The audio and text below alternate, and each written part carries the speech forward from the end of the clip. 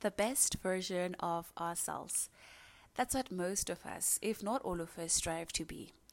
Being a modern day girl is hard. Sometimes it feels like it's harder than it ever has been to be a young woman because we have such a lot of tremendous pressure to have everything figured out that sometimes we have no idea whether we're coming or we're going. Welcome to That Girl podcast. My name is Pamela and I am your host. I am so excited we're finally doing this, and I'm so excited that you're listening to this. It's been a long time coming and we're finally here. So you're probably wondering why the name That Girl.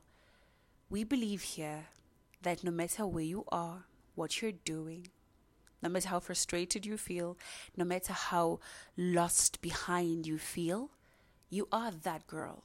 The girl you envision, the one who speaks well, the one who dresses well, the one who carries herself well, in whatever sense that looks like for you. So this is a space for us, by girls, for girls, to have conversations that hold us down, to have conversations that mold us into the best version of ourselves.